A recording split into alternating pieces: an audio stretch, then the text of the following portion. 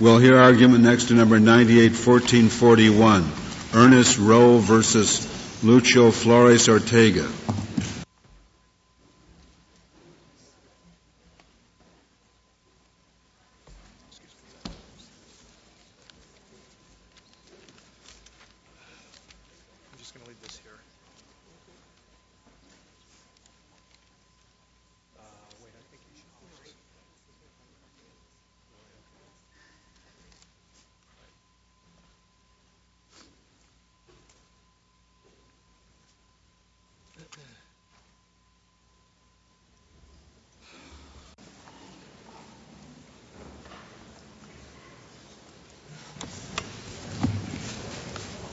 Mr. O'Connor.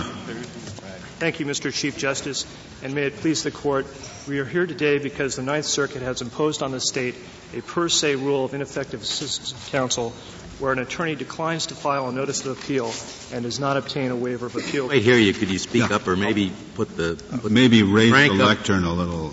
Crank up the thing. No, you're cranking it. Okay. Should I start over? Mr. Chief Only if you want me to know what you were saying. All right. Mr. Chief Justice, and may it please the Court, we are here today because the Ninth Circuit has imposed on the State a per se rule of ineffective assistance of counsel where an attorney declines to file a notice of appeal and does not obtain a waiver of appeal rights. This rule applies even where a defendant has pleaded guilty. There has been no request for an appeal despite an appeal rights advisement, and there are no grounds for an appeal.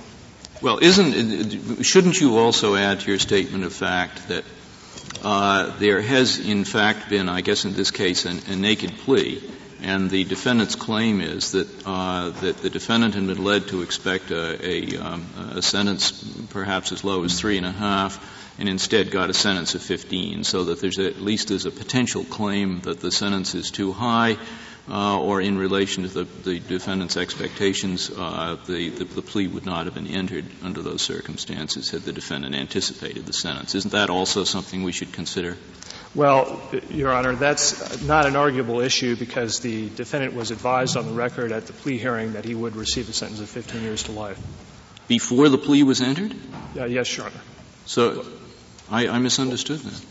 So this then is a case, I guess exactly like a case in which the defendant has a plea agreement and the plea agreement is meticulously followed by the court. Yes, Your Honor. I see. In addition, affirmance of the Ninth Circuit's rule. You might show us where in the joint appendix that conversation occurred, if you would.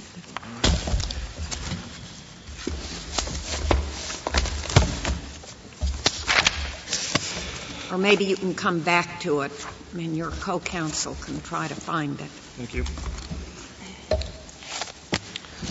In addition, affirmance would lead to habeas litigation concerning defaulted meritless post-plea appeals.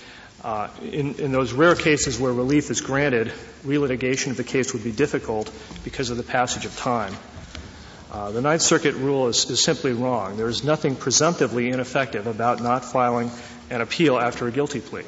There are few grounds for challenging the plea and the resulting sentence.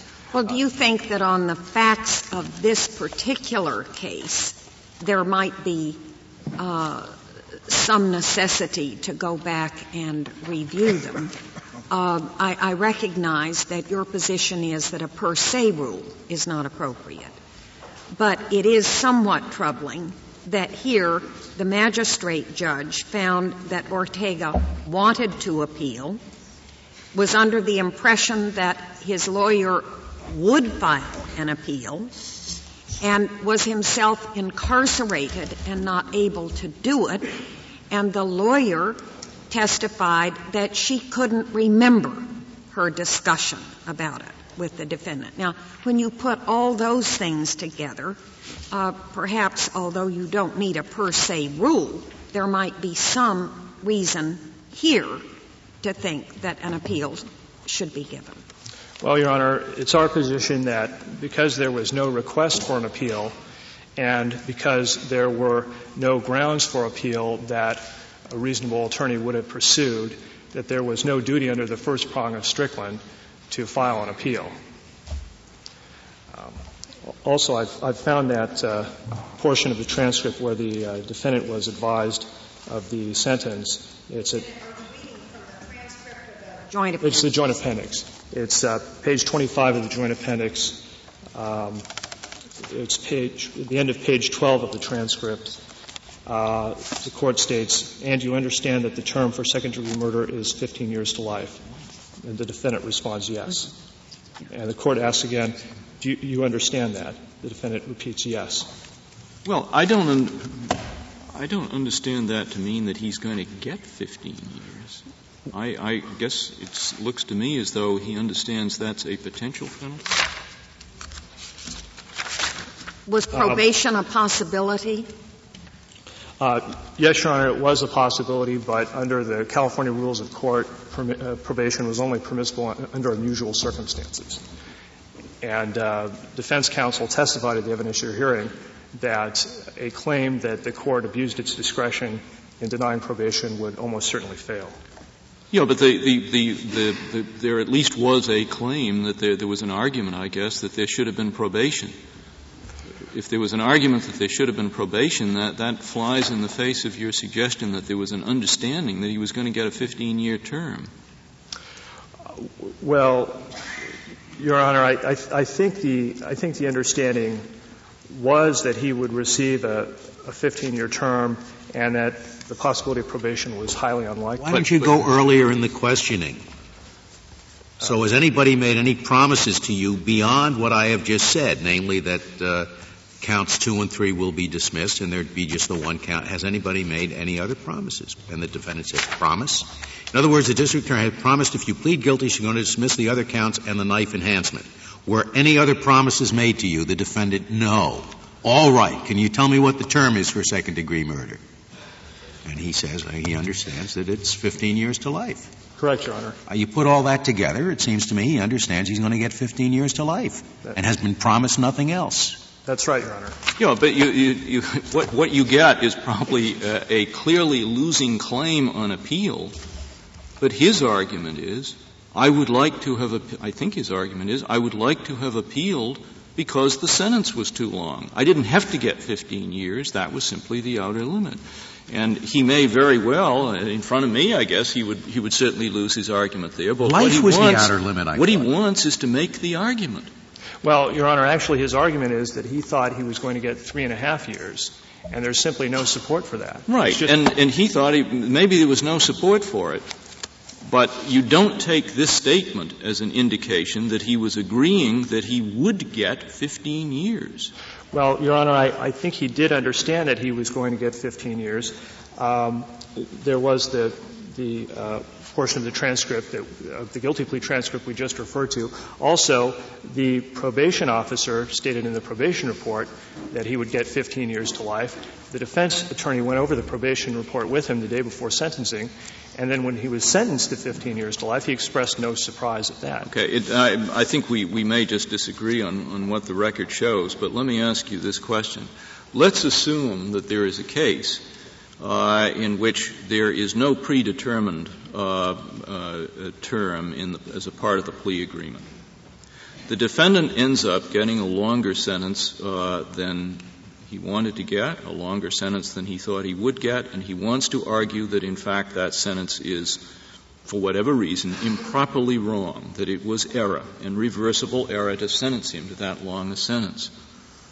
And let's assume, finally, that that kind of a claim is highly unlikely to succeed, maybe because he's just being unreasonable. In that case, do you believe that there is no obligation, following the guilty plea, for counsel to counsel him about appeal and get an affirmative decision from him one way or the other? Well, Your Honor, if there are circumstances indicating the defendant might benefit from an appeal or advice concerning an appeal. Well, take my hypothetical. He doesn't like it, but we all know that he's going to lose if he makes that argument. It's highly unlikely that that will be a successful appeal. Does counsel have an obligation under the Strickland standard to counsel him that he has appeal rights and to get a yes or no answer from him as to whether he wants an appeal. Yes, Your Honor. Counsel has a duty under the first prong of Strickland to advise concerning appeal rights, even after a guilty plea, if there are circumstances indicating the defendant might benefit from such advice. In other words, there are No, but in my case, the circumstance is that the defendant probably isn't going to benefit. He's going to lose the appeal. Is there a Strickland obligation to counsel him and get a decision on my hypothetical? Well, even if there are arguable grounds for appeal. Yes or no? If you can answer the question, yes or no. Yes, Your Honor. There would be a duty to advise. There would be a duty to advise of appeal rights because there are arguable grounds for appeal, but there would be no duty to file the appeal. Well, is there a duty to get a decision from the defendant, yes or no, as to whether he wants the appeal filed? Well, there would be a duty to advise the defendant.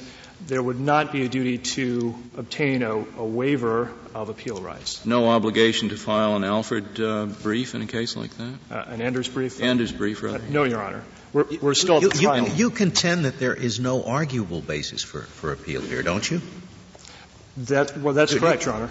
So all of this we're talking about some other case? Well, Your Honor, in the hypothetical where there is no arguable grounds for appeal, what would he advise the defendant? Well, following he would advise the defendant there are no grounds for appeal. That's correct, Your Honor. But in this case, if the defendant said appeal anyway, he would say, "I can't appeal." Well, yes, Your Honor. The attorney would, if the client wanted to appeal and the attorney felt the grounds were frivolous, the attorney does not have an obligation to file the appeal, although the attorney would assist the defendant in filing his own appeal. In other words, it's the guilty plea that relieves him of the Anders obligation? Well, Your Honor, again, the Anders obligation is actually an obligation of appellate counsel to file an Anders brief. It's well, yeah, I guess the lawyer at that point could say, well, I'm going to withdraw and ask the court to appoint different appellate counsel if it would. But until the lawyer does withdraw, I suppose the lawyer has got the obligation under Anders, doesn't he? Well, if there are arguable grounds for appeal, the trial lawyer would have a duty to advise of appeal rights, but the lawyer would not have a duty to actually file the appeal unless there was either a request for an appeal, a non-frivolous appeal, or there were grounds which any reasonable attorney would pursue. So if the defendant simply sits mute and doesn't say, I want you to appeal, I don't want you to appeal, the obligation is over at that point? After a guilty plea, generally speaking, yes. But not after a trial? Yes, Your Honor.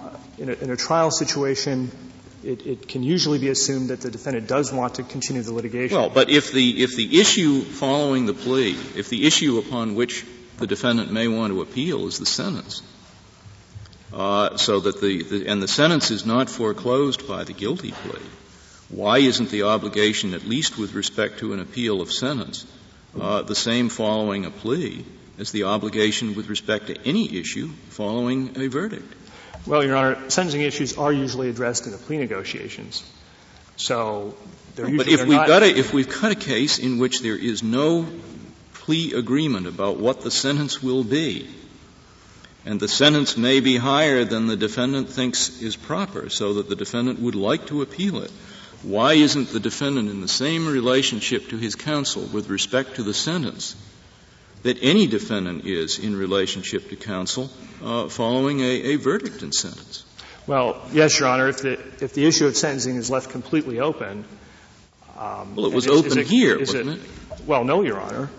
The defendant understood that he would receive a sentence of 15 years to life. Well, let's assume there's no plea agreement, I take it, in the record or anywhere else, to the effect that he was agreeing in advance to a 15-year sentence, was there? Well, Your Honor, a sentence of 15 years to life is the only sentence for second-degree murder. All he agreed to was that he agreed to plead guilty to second-degree murder, which contained a punishment of 15 years to life. That's correct, Your Honor.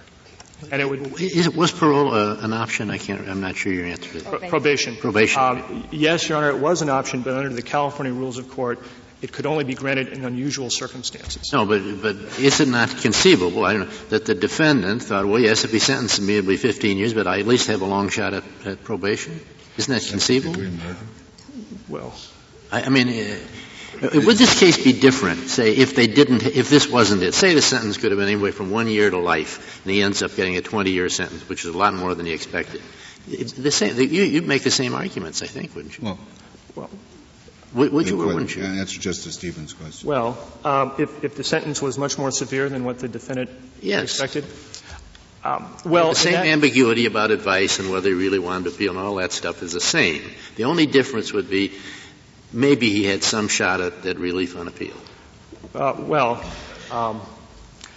I mean, if he has arguable grounds for an appeal, then there would be a duty to advise of appeal rights. Is it all likely in the California courts that one who pleads guilty to second-degree murder and gets a sentence of 50 is going to get probation? No, Your Honor. If I understand your position, then, you would say in response to Justice Stevens' question that if there are no arguable grounds for appeal, as you say there is not here, yes, even if he got 30 years instead of 15 years, there would be no requirement for the attorney to file an appeal. Well, yes. The case is made easy by the fact that he got the lowest that was available for that crime. Well, suppose he had gotten 30 years. Would you still be making the same argument? Well, again, Your Honor, in this case, the defendant got the only term he could have gotten for second-degree murder. If there's an arguable issue for appeal, then an attorney has a duty to advise of appeal. But if there is no arguable issue to appeal, there is no need to advise. No duty to advise. I'd like to reserve the remainder of my time for rebuttal. Very well, Mr. O'Connor. Mr. Dumont, we'll hear from you.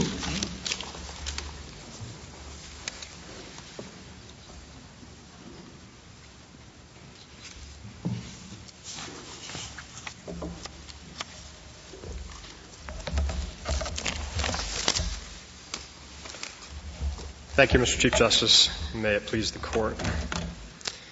The situation we have here arises when you have a counsel defendant who has pleaded guilty, has been given notice of the right to appeal, and arrives later on habeas claiming that ineffective assistance, incompetent advice from counsel led to the forfeiture of the right to a direct appeal. Now, that poses a risk both of a serious constitutional deprivation and a serious risk of abuse because it comes after the time when all of these issues should initially be raised and when there's some reliance interest from the State on the fact that no appeal was filed. And the challenge is to craft a rule that minimizes the risk both of the deprivation and of the abuse without unduly burdening the district courts. Now, we think the Court's cases provide a familiar model for that, which is simply the Strickland analysis.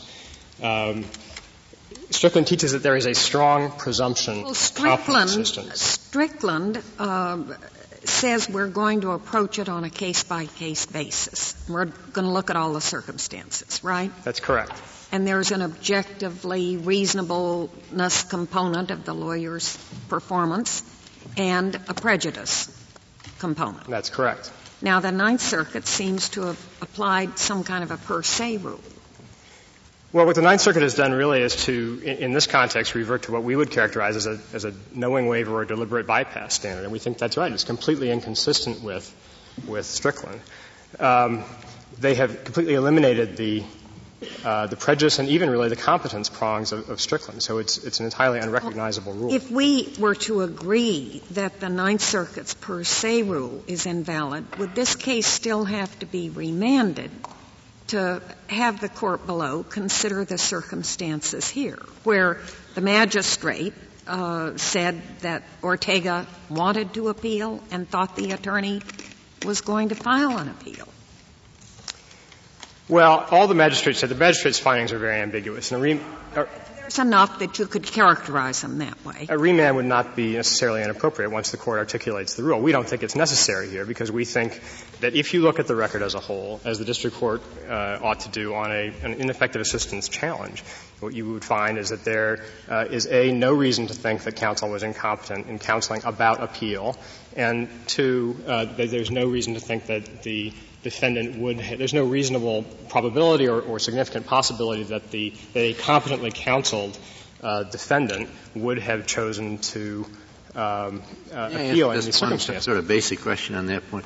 Do you think the rule should be different after a trial and conviction on the one hand and after a guilty plea, then an interval, and then sentencing later?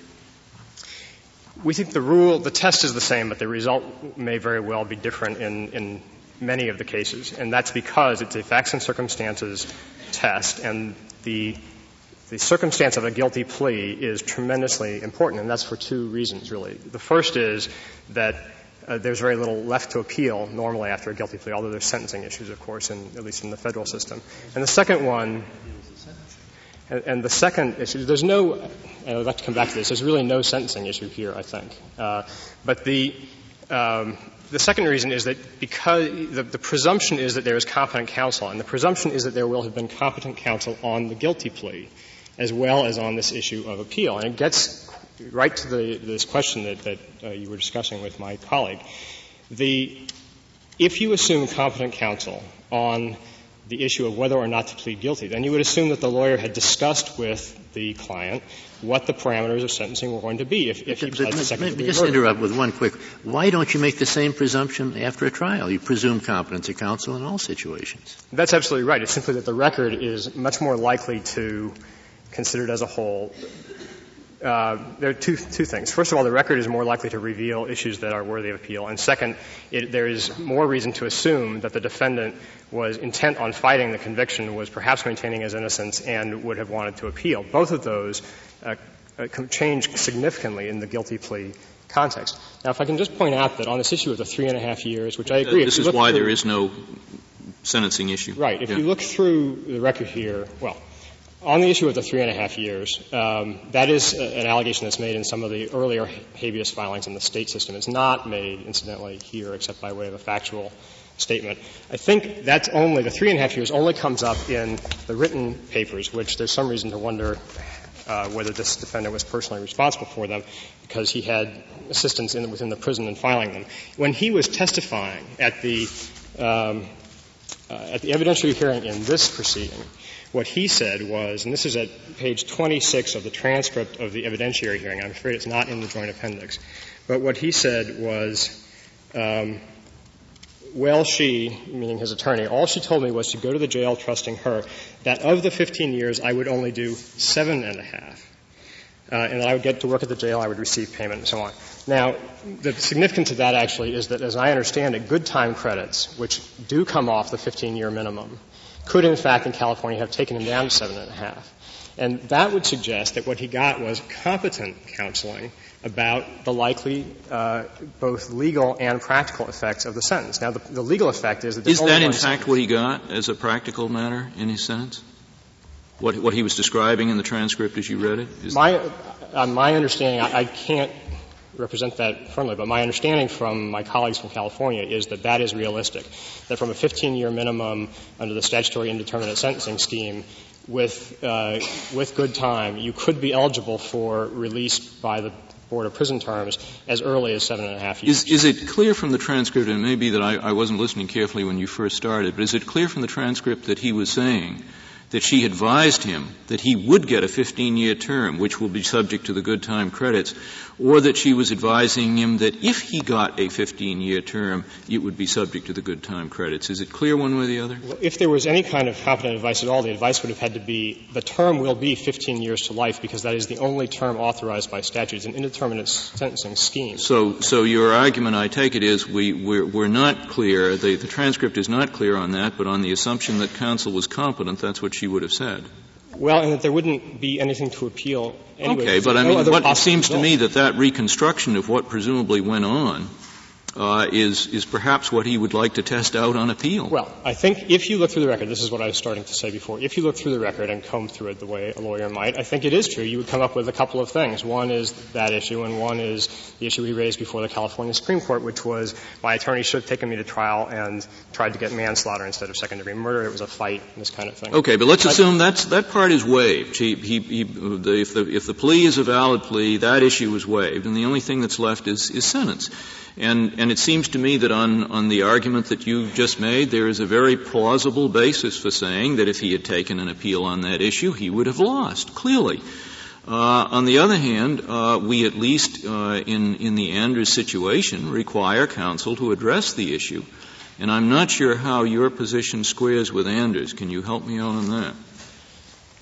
all the Anders cases and Henson and so on, all the Anders cases are cases where we are already past the filing of the notice of appeal and we're into the appeal process. And so there's a supposition. Okay, but if we make an Anders lawyer do what Anders says the lawyer must do, it would be strange if there was somehow a short circuit to the process, as you're arguing. I mean, it just seems odd to me. We agree that there is a constitutional duty to provide adequate representation about the question of whether or not to appeal. The question is, when you come in on habeas ex post and you look back under conditions usually of great uncertainty about what happened, where is the risk of error going to fall? And we think it's inappropriate in those circumstances for it to fall entirely on the state, which is what the Ninth Circuit's rule does here. Instead, what you should look at is whether there's any reason to think the counsel was incompetent, which there is not here, and whether there was any reason to think that a competently counseled defendant would have gone ahead and lodged an appeal. And the answer here is no. Because so there can on the sentencing issue, you're saying, in effect, you can't have a rule that says, as a matter of law,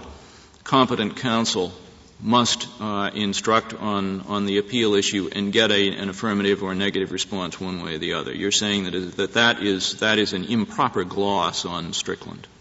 It is an improper gloss because it would lead to inappropriate results that do not sufficiently respect the state's interests and finality, given the situation in which this will come up. But in your opening statement, you built into it, and now I'm wondering what you're taking out of it. You said, in a case where defendant was notified of the right to appeal. Here the notice came from the court. Suppose we have the same case, except that the court never told the defendant anything about his right to appeal.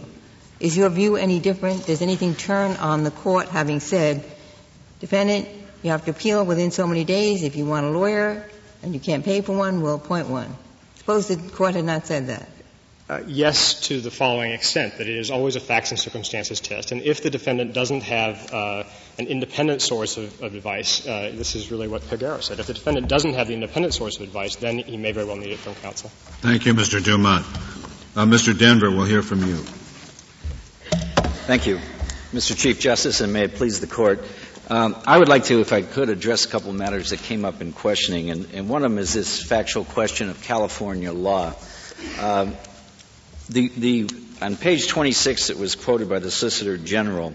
Of what, Mr. I'm sorry, it's of the supplemental excerpts of record. Those aren't in the... They are not in the joint appendix. The parties did not put them. But it was quoted by Mr. Dumont about where the client said that of the 15 years, I would only do 5.5. That statement was made after the sentencing. This was not part of the plea. This was not part of the plea bargain. The question. I thought it was 7.5. You said before. Did he say 5.5? 7.5. I'm sorry. Did I say 5.5? Here's what was said. Did you tell that prisoner at that sentencing your attorney did not tell you what the procedures were at the sentencing? Well, all she told me was to go to jail, trusting her that of the 15 years I would only do 7.5. So this was not part of before the plea bargain. It was after the sentencing. The other thing is that it's incorrect under California law. Under California law, you can only get 1/3 off of that minimum eligibility of 15 to life. So you cannot be eligible for parole until you have served at least 10 years.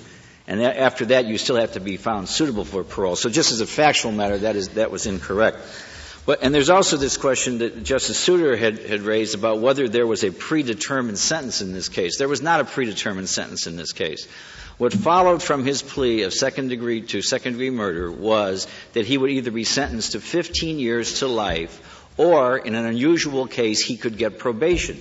That was not ruled out by the plea agreement, and in fact, the entire sentencing argument was about that. His lawyer argued at great length that he should be given probation. How likely would that be, on your familiarity with California? He pleads guilty to second-degree murder.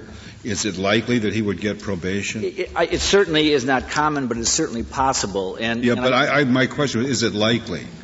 Your Honor, I couldn't say it's likely. I couldn't say that. He was not promised probation, though. We know that. He was not promised probation. He was not promised 15 years. Is there any chance on earth that he could have successfully appealed claiming that it was error not to give him probation? Your Honor, the statement has been made over and over again that there were no arguable issues in this appeal. Let's just answer that arguable issue. Do you think it was conceivable that for a conviction of second-degree murder, where he got the minimum term, 15 years, he could have taken an appeal and said, it was error not to let me go walking off on probation for a second-degree murder that I have confessed to. I do. And the reason is that there's a California Supreme Court case called People versus Harvey. People versus Harvey states that when you have a plea bargain with plea to certain counts and dismissal of other counts, the other counts the facts underlying them cannot be considered in sentencing on the counts to which were pled. In this case, almost the entire argument against probation was the district attorney talking about the facts underlying the counts. So there was a Harvey error that may have been a basis for a reversal of the sentencing and going back again. What were the facts justifying the plea to second-degree murder? I'm sorry, what were the facts? What were the facts justifying the plea to second-degree murder? The factual basis was that there was testimony that he had stabbed the victim who had died as a result of it. What are the facts, though? On those facts, and had intentionally done so, I assume. I assume that's correct. And on those facts, you think it was conceivable that when the trial court decided not to give him probation, that trial judge would be reversed on appeal for not having given probation. Your Honor, it was available under California law. That's not the question. Is it conceivable? It is conceivable. Fine. If it's conceivable, what are the factors? The recitation by the SG of California laws, 1203E2, prohibiting probation except in, quote, unusual cases, end quote. And then California Rule of Court 413C, which specifies the factors to be considered in determining whether a case is, quote, unusual, end quote. So what are the factors that might make this unusual? The factors that could have been affected by this argument of the... So what are the factors, my question is, what are the factors that could have made this a, quote, unusual case, unquote, as listed, I guess, in this Rule of Court? Your Honor, the rule provides that you can get probation if the facts or circumstances giving rise to the limitation on probation is, in this case, substantially less serious than the circumstances typically present, and the defendant has no recent record of committing similar crimes or crimes of violence. Fine. So my question is, what are the circumstances that might have justified the provocation, the question of the drawing of the gun by the other person, the fact that it was a general melee? There was a very good argument that this was either in self-defense or imperfect self-defense. The problem was that you had to show that you didn't have any prior or similar crimes of violence. The district attorney violated the Harvey rule by using the facts of the dismissed counts to argue that he did have prior crimes of violence and couldn't get probation. Now, that is a very arguable issue that he was deprived of. The second arguable issue that he was deprived of is he wanted to challenge this conviction. This was a man who had pled guilty under great protest, always saying that he was innocent during this. Now, the court in North Carolina v. Alford said that is okay, that you can plead guilty if you, in fact, while also maintain your innocence.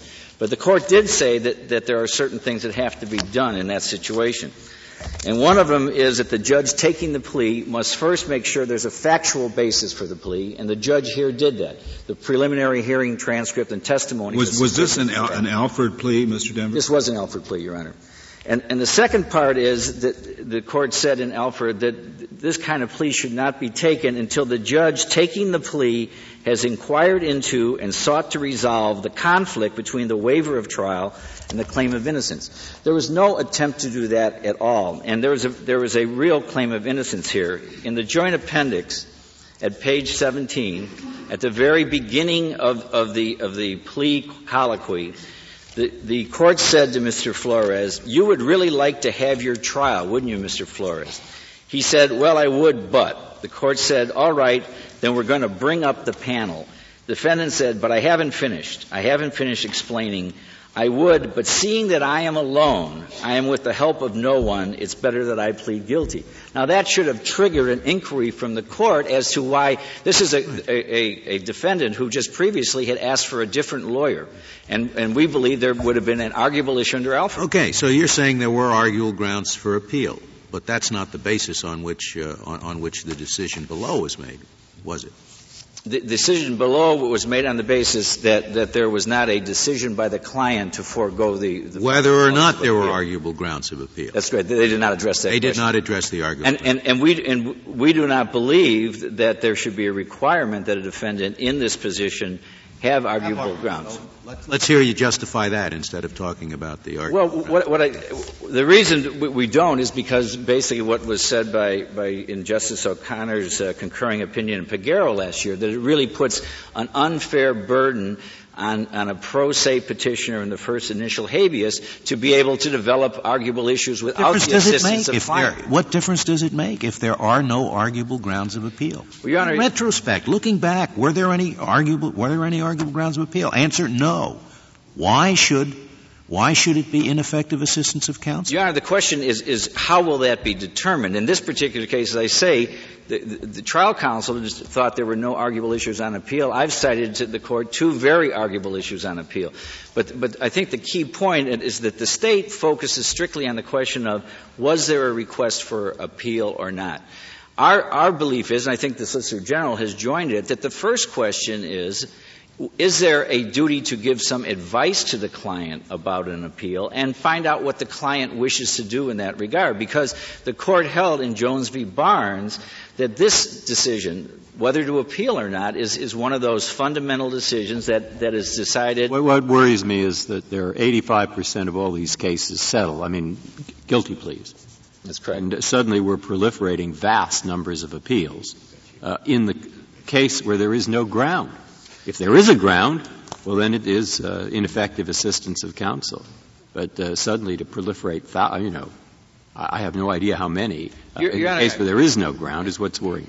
Why would he say no to an appeal? I mean, counsel tells him, there are really no grounds to appeal. You're going to lose. You want to appeal? This is free counsel that's being given to him. Why should he possibly say no? In this case, it's too much trouble. In this case, he would have certainly appealed because he said he wanted to keep on fighting the case. He was very unhappy with both the conviction and with the sentence. I'm talking about the rule that you're proposing. Why wouldn't it produce frivolous appeals? Because some defendants and Alfred briefs endlessly. Because some clients, some large number of clients, when they are told that there is nothing there, when they realize that the sentence is pretty much what they received, they're not unhappy with the representation that led up to the plea agreement, will decide not to appeal. There are waivers of appeal. Hope does not spring eternal, even when the appeal is free. Well, Your Honor, there are many plea agreements that have a waiver of appeal as part of them, and the client agrees to it. They understand what is going to happen, and they are willing to live with that. That's because there's a quid pro quo. You don't get the plea agreement unless you forego the appeal. I'm talking about a client who hasn't done that. Why wouldn't he take the appeal? He may very well have received exactly what he expected. The lawyer tells him there's no basis for appeal. Do you want to appeal? He may very well do that. And other people, the other reason he may not is because there may be adverse consequences that could flow from filing an appeal. As we pointed out, you can actually win on appeal and receive a more severe sentence. And in California, you can actually you can lose on appeal and have your sentence increased by a substantial amount. So Mr. Denver, in this case, it does seem that the Ninth Circuit just didn't apply the Strickland standard in judging this. Your Honor, it seemed to craft some kind of a per se rule here of absolute consent or something. I think that the circuit, as the state would do it, did not focus and develop the advice of counsel question, and went merely to the question of whether there was a decision not to appeal. And in terms of the question of prejudice, we believe that the circuit's decision that all you have to show is the loss of a direct appeal of right with counsel. That is prejudice. That's actual prejudice under Strickland. No, I'm not sure it is. Don't you think there's a component on the prejudice side of at least having to have arguable grounds to appeal?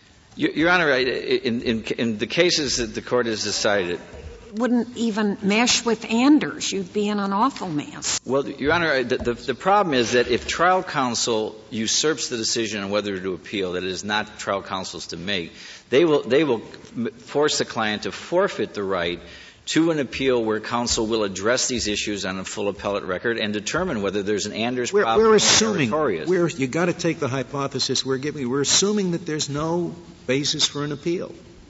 that there isn't any. Why spin our wheels? You're right. It's like somebody suing somebody for not giving him a losing lottery ticket. Well, he was deprived of an appeal, but it was worthless. The appeal was worthless. I think the problem is how will the court determine whether or not there were no issues on appeal? That under the court's jurisprudence is determined the way we're doing it now. Of counsel. The way we're doing it now. After the fact, we're looking back. We don't need counsel. We have better than counsel. We have judges looking at it. And those judges determine there was no reasonable basis for appeal, but you say, even though, the best judges in the land look at it and say there's no reasonable basis for an appeal, nonetheless, it was incompetent counsel for not taking this useless appeal. Your Honor, I believe it's Penson, but in one of the court's appeals decision, even though the state court had found there were no meritorious issues, the court reinstated the appeal because the court believed that the defendant had a right to counsel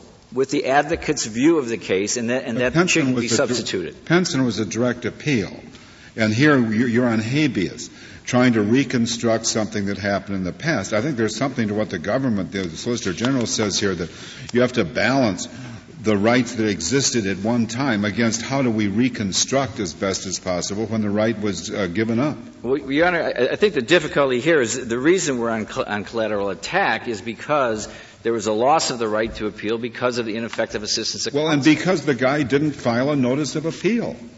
That's correct. That's what was lost. And as a result, the client lost the ability to pursue these issues on direct appeal with counsel. And this counsel never claimed to have provided Mr. Flores-Ortega with his third-grade education and his Spanish-speaking ability any information about the appeal.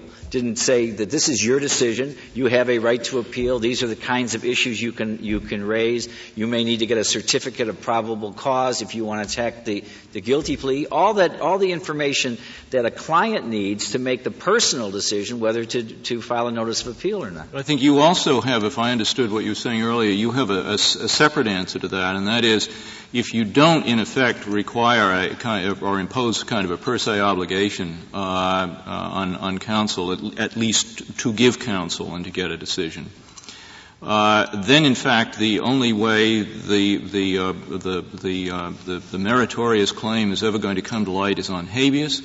There's no right to have habeas counsel, and you'll simply never find the meritorious cases. Am I characterizing your point right? I believe that's correct. So if you don't do it this way, in effect, the meritorious cases are probably not going to come to light.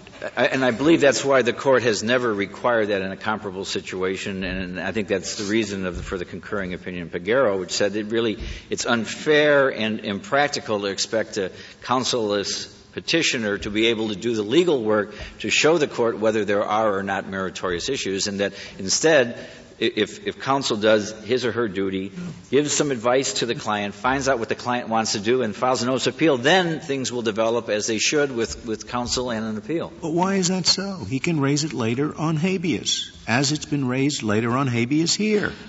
And then you can get good counsel and scratch up some arguable issues. And if he finds arguable issues, then you go back and look at it and you say, yes, indeed, there was ineffective assistance of counsel. I think Why the problem is it the end of the world? I think it's twofold, Your Honor. One is that, as a general matter, the standards on collateral attack are higher than they are in direct appeal. Yes, indeed. And secondly, there is no right to counsel on collateral attack. So how is this person has to go out, develop an appellate record on their own, do the legal research on their own, find the legal issues, file the habeas petition, and hope that at that point, perhaps, they will have counsel appointed them as a matter of discretion. That's far different than filing a timely notice of appeal and having counsel appointed as a matter of right to pursue that. I think that's why the Court So you have to file frivolous notices of appeal, and then appellant counsel has to file Anders briefs in these frivolous cases. Well, Your Honor, my understanding is that the parties both agree that if there is a request by the client for the filing of a notice of appeal,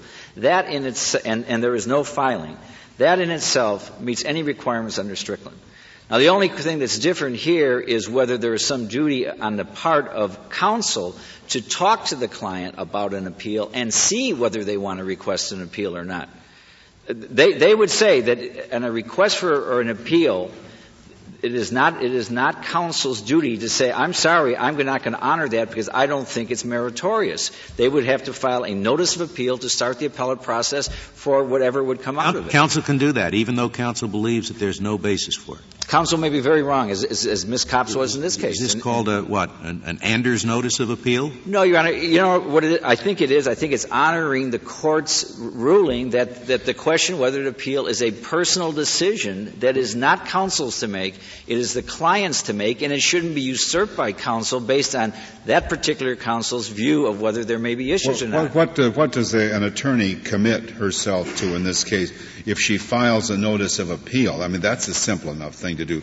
But does she commit herself, at least in the eyes of the Court of Appeals, to proceed with the appeal? Not under California law. Almost invariably, there is a switch from trial counsel to appellate counsel who are experienced appellate counsel under supervision from the appellate projects, as you've heard in the Robbins case. So there is a bar of appellate counsel that would take this from an appellate counsel's view and undoubtedly would have found the two issues that we've suggested under Alford and under Harvey.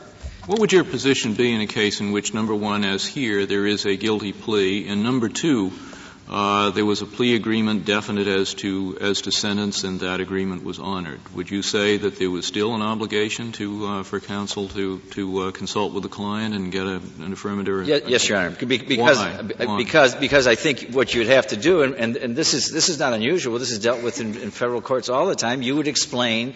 This is the situation. This is the plea agreement. You received this. There are no issues. But if the client said, I want a notice of appeal filed, it would be filed. That's required under federal law now. I mean, as a matter of the federal rules. So, but in a case like that, I presume the hypo is such that as a matter of law, there could be no relief. There could be no prejudice because there could be no relief. I think in a hypo like that, in most cases, if you have a proper relationship between the client and counsel, they will abide by the decision that they will have received what they thought they were going to receive, that they were told by counsel they would receive, that there are no appellate issues, and they will not request. I'm sure that's so. But despite the fact that on the hypo, there is, I guess we could say as a matter of law, there would be no relief. You would still require the affirmative act of counsel. I think, Your Honor, that since it is the client's decision under both the federal rules under Jones v. Barnes, counsel has to file the notice of appeal. Okay, what but that goes beyond the Anders procedure. But that's taking you beyond Strickland. I mean, your argument in this case is we're not really going beyond Strickland because the only way, in effect, to identify the meritorious Strickland cases is to put a gloss on the Strickland reasonable competence standard by saying counsel has got to do this much at least. But now, in answer to my hypo, I think you're going beyond Strickland because I think you're saying that even when there, as a matter of law, could be no ultimate prejudice, they've still got to do it. And so that's not Strickland. That seems to me a new Sixth Amendment rule. Your Honor, I don't think it is because it's certainly the ABA standard. It's part of what. But we're talking about the Constitution here, not about the ABA standard. And certainly California isn't bound by the federal rules of evidence, which you're quite right, make it as you say. But why should we incorporate those into the Constitution? Your Honor, the reason I believe is that in Strickland the court stated that one of the basic duties of counsel is to provide consultation to the client about important decisions. In Jones v. Barnes, the court said that the decision whether to appeal or not is a fundamental decision which cannot be decided by counsel. It is one of the four that can only be decided by the client. And we think that follows from those lines of cases that the role of counsel is to be assisting the client in making a decision because with the fact decisions within the realm of the possible. The lawyer doesn't have to advise him about how he can levitate himself out of prison.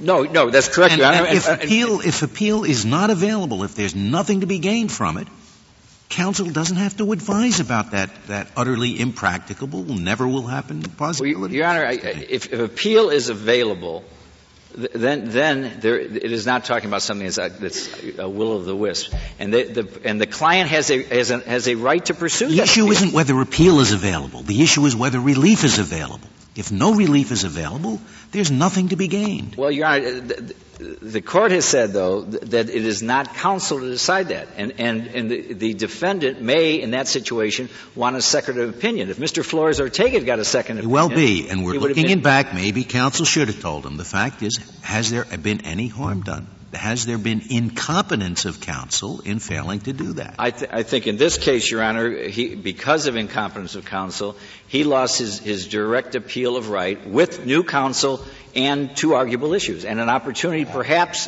Got to leave that out of the case, because that's not the rule that you're asking us to adopt. You're asking us to adopt a rule that applies whether there are arguable issues or not. That's correct, Your Honor. But I'm asking the court... the court could have a more limited rule, and I believe that Mr. Flores-Ortega comes within that more limited rule. But your rule goes beyond Strickland. You agree, don't you? I don't believe so, Your Honor. Why does it not go beyond Strickland, at least on the prejudice prong? Your Honor, because I don't think the court has at any point in any of its decisions, Rodriguez or Penson or Evitz, any of those required that an unrepresented defendant prove that there were meritorious issues. The Court has not done that in any case at all, and there was a concurring opinion joined by 3 justices last year in Peguero saying that that would be unfair to do. And the reason is the practical reason that you can't expect someone without counsel to play the role of counsel to remedy the absence of counsel. I can understand your argument in a case in which at least it is conceivable. I strike the word conceive. I can understand your argument in any case in which you don't start with the hypothesis that at the end of the road there can be no relief. And the reason I accept your argument there, at least at this stage of the game, is that there's a problem of administrability, and it's far better simply to let's have the appeal and find out than be speculating in fact about very, very difficult cases. But in the case that I put to you, I at least was calculating my hypothesis in such a way that at the end of the road there could be no possible relief. He had pleaded guilty. He got exactly what the plea agreement called for. So I could conceive of no situation in which he would get relief. That, it seems to me, does go beyond Strickland. Well, Your Honor, if there could be a reliable determination based on whatever would be for the Court that there is no possibility of relief, then I would agree. But I think that the problem you have is the question is how is that determined by the Court? Why isn't it sound to determine it on the basis of the hypothesis? If the guilty plea is assumed to be a voluntary plea, so you're not attacking the plea itself on the issue of guilt, and the plea agreement has been honored in every jot and tittle. He got exactly what he agreed upon. Why isn't that a case that should be accepted from the rule that you want us to apply here? That may be that it should be, Your Honor. If there is no complaint regarding the guilty plea and there's no complaint regarding the sentence, then I don't know that there would be any showing of prejudice, no matter what counsel was involved in it. That's a very rare situation. In those situations, I think you would find that if counsel were to advise the client of the situation, there would be a decision not to appeal, and you wouldn't have this problem. Is it immaterial that the Court told the defendant in this case, you have a right to appeal so many days, will appoint a counsel if you can't pay for one? Here there was notice, at least. Well, there was a statement which was not required by state law and it was you can file an appeal 60 days from today in this court. It didn't say you have a right to appeal. It didn't say you file a notice of appeal. It didn't explain a lot. But in any case, for someone in Mr. Flores-Ortega's position with his education and his Spanish speaking, he needed more information than that. He doesn't speak English? No, Your Honor. Interpreters. Or he does speak Spanish? He speaks Spanish, and certified interpreters were used in all the proceedings. He does not speak any English or write English. Doesn't speak any. But the court statement to him was translated to him. Absolutely. It was translated. But you say you're favoring the Ninth Circuit per se rule so that it would be immaterial that the court, in fact, notified the defendant of a right to appeal. Your Honor, because I think that what caused the loss of the right to direct appeal was the ineffective assistance of defense counsel, that regardless of any advisement that was given by the court, there was a factual finding that Mr. Flores-Ortega did not understand what an appeal was. Therefore, there was no movement to exercise the decision to have an appeal. So I think that although it's a salutary to have that type of advice, I don't think it's any substitute for counsel dealing with the client in that matter, trying to decide it. In your experience of the, say 80 to 90% of the cases are settled by a guilty plea, of that, what percentage in your experience appeal? Your Honor, if it is settled by a guilty plea with a predetermined sentence, almost nobody appeals. If it is under the sentencing guidelines, quite often there will be loose ends. There will be agreement on certain things and other things left open to the court. Quite often there are appeals there. No, but do you have any? Can you give me any ballpark? Because you defend. You're aware of it. Maybe you can't. I mean, maybe you can't. I don't think I could give any reliable. But if there is truly a predetermined sentence, then there's almost never an appeal. And if there is not a predetermined sentence, therefore there usually are arguable issues, then there is an appeal and it's pursued. I think that's our experience under the sentencing guidelines, which have all that built into it. Does California have sentencing guidelines the same way the United States does? Your Honor, it has a determined sentencing law, which is very complex. It wasn't applicable in this case because the homicides, murders have these different indeterminate sentencing laws. But California does have a very complex one with questions of double sentencing and concurrent and consecutive sentencing, and it's a very complicated matter. It generates many appeals, much as the sentencing guidelines do, because of the complexity of it. If the Court has no other questions. Thank you, Mr. Denver. Mr. O'Connor, you have 4 minutes left.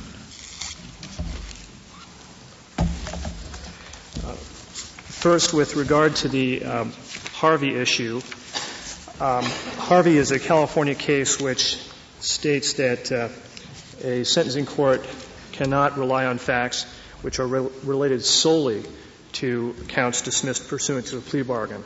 However, in this case, the sentencing court relied on facts that were related to the murder. For example, it relied on the fact that the respondent was armed and the victim was not, and that's at JA 40, Joint Appendix, page 40. Also, with respect to the Harvey issue, opposing counsel mentioned that the prosecutor used facts related to the dismissed counts. Even assuming this is correct, it's irrelevant because the Harvey standard pertains to the trial court's actions. And again, the trial court didn't rely on any facts solely related to the dismissed counts. With respect to the Alford issue, I'd like to make 2 points. First of all, Alford involved factual innocence. The defendant claimed he didn't shoot anyone. This is not the same claim in this case. In this case, Mr. Ortega made the claim in his California Supreme Court petition that he was only guilty of manslaughter, or that a manslaughter theory should have been pursued. Also, opposing counsel stated that a judge taking the plea under Alford must resolve the conflict between the guilty plea and the claim of innocence.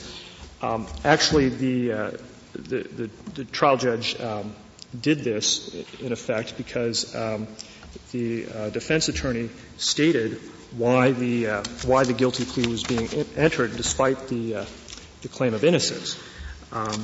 This is at JA 2627, pages 2627 of the Joint Appendix.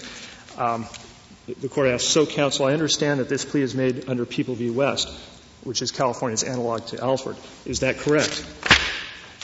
Defense attorney, that is correct. And I did write on the form, the change of plea form, and I went over with Mr. Flores this morning numerous times the explanation that was given for his change of plea, and that is that if he goes to trial, there was the risk that he could be found guilty of crimes for which he could receive more severe sentences. And that is the reason that Mr. Flores is pleading guilty. So there's the explanation for why the defendant entered his plea despite his claims of innocence. He wanted to avoid a more severe sentence, and Alford allows that.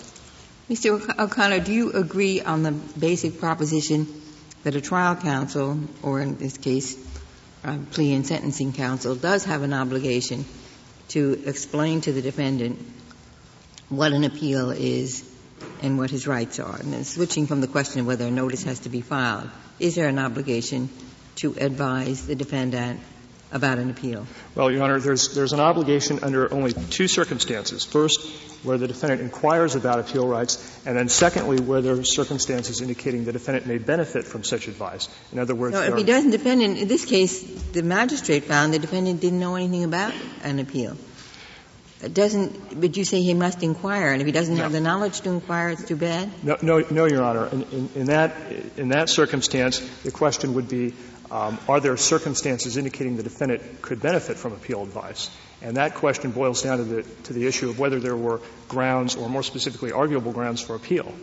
So in this case, there were no arguable grounds for appeal, so counsel had no duty to advise of appeal rights. And what authority? Has that been determined? Yes.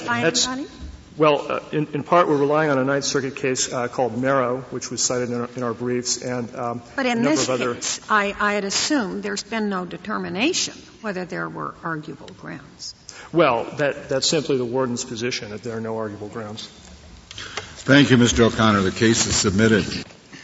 The Honorable Court is now adjourned until tomorrow at 10 o'clock.